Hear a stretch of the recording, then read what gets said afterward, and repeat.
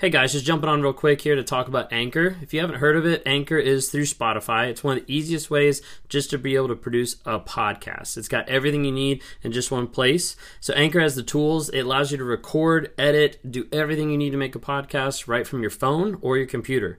And when hosting on Anchor, you can distribute your podcasts on different platforms like Spotify, Apple Podcasts, and many different more.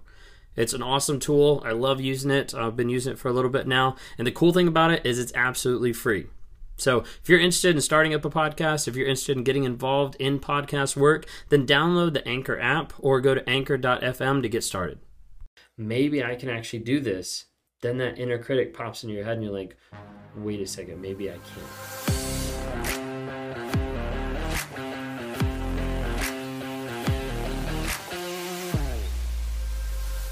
Do you struggle to see the future? Do you struggle to be like, who am I out of this abuse, or who am I to start off with that I don't even know what's going on? A lot of times when you've been within trauma and you've either grown up in that or you've been through that with a partner or in a job or whatever it might be, people struggle to be able to figure out that idea of the future and what's actually happening. I want to be able to share a little bit with you about The Narcissist in Your Life by Julie Hall, and it talks about the aspect of how to process your foreshortened sense of the future. And this touches base on like a symptom of CPTSD and like how it actually affects, and also gives some ideas. So I want to be able to share a little bit over here. People who experience trauma often internalize feelings of insecurity and hopelessness about life and their own survival. Children from narcissistic families, particularly ones who were routinely devalued, may carry the sense that their life is precarious and their future is somehow unimaginable, impossible, or doomed. The feeling may be a vague sense that you will die young or not experience a normal lifetime that most people do, more or less, take for granted. Or it may be a feeling of impending death. Growing up, you may have difficulty seeing yourself as an adult, reaching normal milestones in which having a home, committed relationships, job, career, family, without even consciously realizing it, you might have believed you were unworthy of or somehow incapable of those things. As an adult, you may carry the persistent belief that your life will be cut short, that things you hope for or you dare to hope for are not possible for you. When other people talk of the future, you may feel a sense of disassociation from your own and marvel at those who have confidence in having full, stable lives. Your foreshortened sense of your own future is a symptom of CPTSD that comes from the direct or implied messages in your family, such as the following.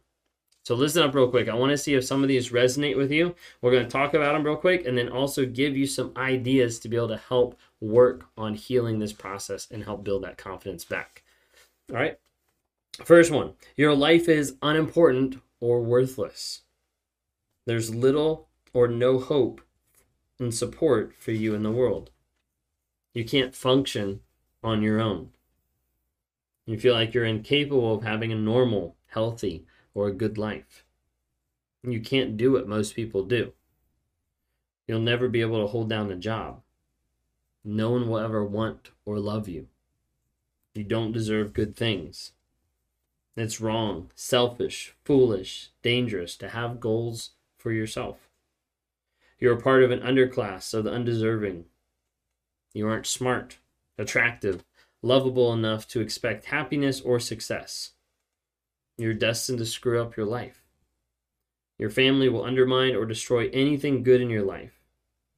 Everyone in your family is a mess, and you are too. You can never overcome your past. Messages like these are devastating to a young person starting out on life, or a person that's been with a narcissist oftentimes will believe a lot of these things. As I was reading through that, is there some of those that you resonate with or that connects with you of like, wow, like that's something I struggle with? In adulthood, illnesses, financial woes, which often go together, are more common in people with CPTSD, may amplify a foreshortened future mentality. The instability that frequently comes with physical problems and money worries tend to breed more of the same and creates a vicious cycle of disability, unemployment, debt, hopelessness, isolation, and the list goes on and on. Doubting your future is a deeply painful and demoralizing state of mind, and one that you may have lived with to some extent for years without understanding that is a result of trauma. You may think you're a pessimist for harboring such feelings or believe that you can't expect better, but a distorted and a fatalistic view of your future is not something you have to settle for. It is important for you, for your well being, and for the people who care about you, especially your kids, if you have any, that you address this belief system and take steps to move beyond it. What you've experienced is a fundamental loss of faith and feeling of disconnection. A lot of times, these are some of the thoughts and feelings that people struggle with when they're going through the aspect of CPTSD. So, complex post traumatic stress. And a lot of times, you'll have people that get that CPTSD after being either growing up in a narcissistic family or being with a narcissist. It gives you the idea of the crazy making of like, what just happened to me? I don't understand what I just went through. I don't understand like how they could have done this to me. I don't understand how they said they loved me, but then they just left. And it starts to put in all these thoughts and all these ideas because the narcissist has groomed you for so long to get you to the place where you think you can't operate without them. I talk to people on a one-on-one basis around the world daily that struggle with this, that struggle with the concept of, I don't know if I can go take care of getting a new water heater because they always told me I was too stupid to do that.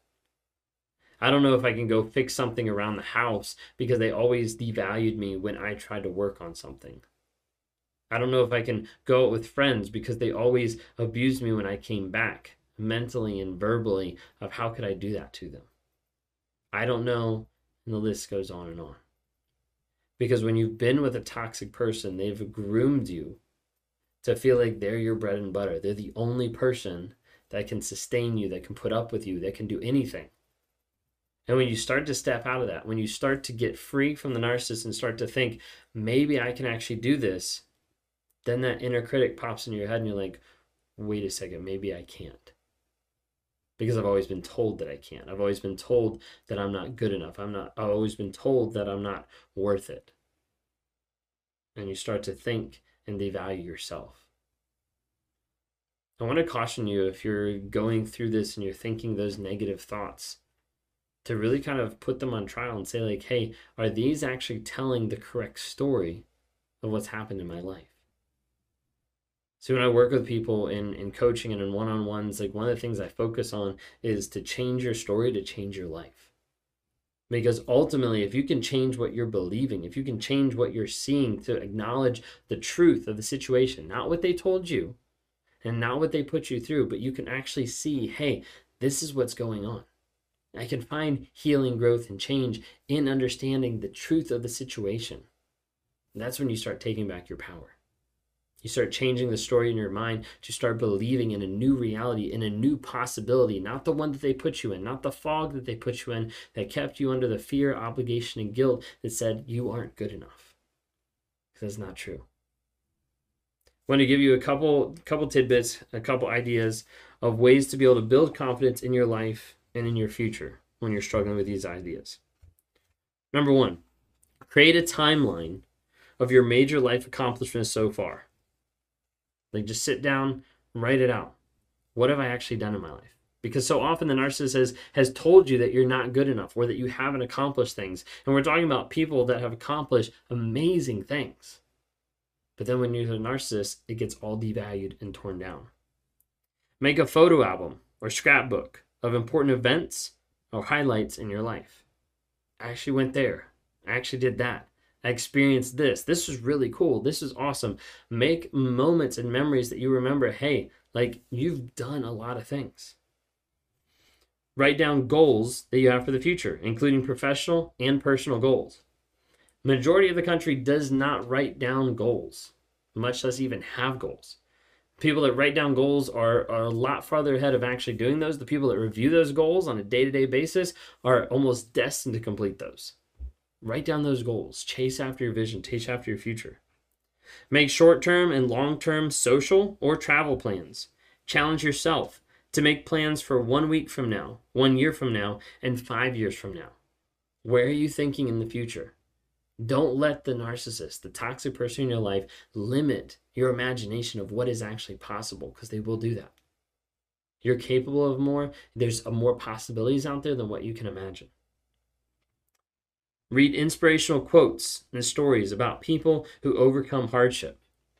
I don't think it gets touted enough or shown enough, like to say, like, wait a second, take a look at everything you've accomplished, take a look at everything you've done, but also take a look that you survived. You've gotten through a crazy relationship that is geared to make you crazy, that is geared to mess with your emotions, your mental stability, and oftentimes put you in a dangerous situation, not just mentally, not just emotionally, but physically, sexually, like so many different things that have came into your life that have climaxed in this relationship, and that you're out now. You've survived. That of itself is amazing in a lot of different scenarios and a lot of different stories. Mentions here to join a faith-based organization. Find something you can volunteer in. Find something that's going to pull you outside of you to be able to help and work with others.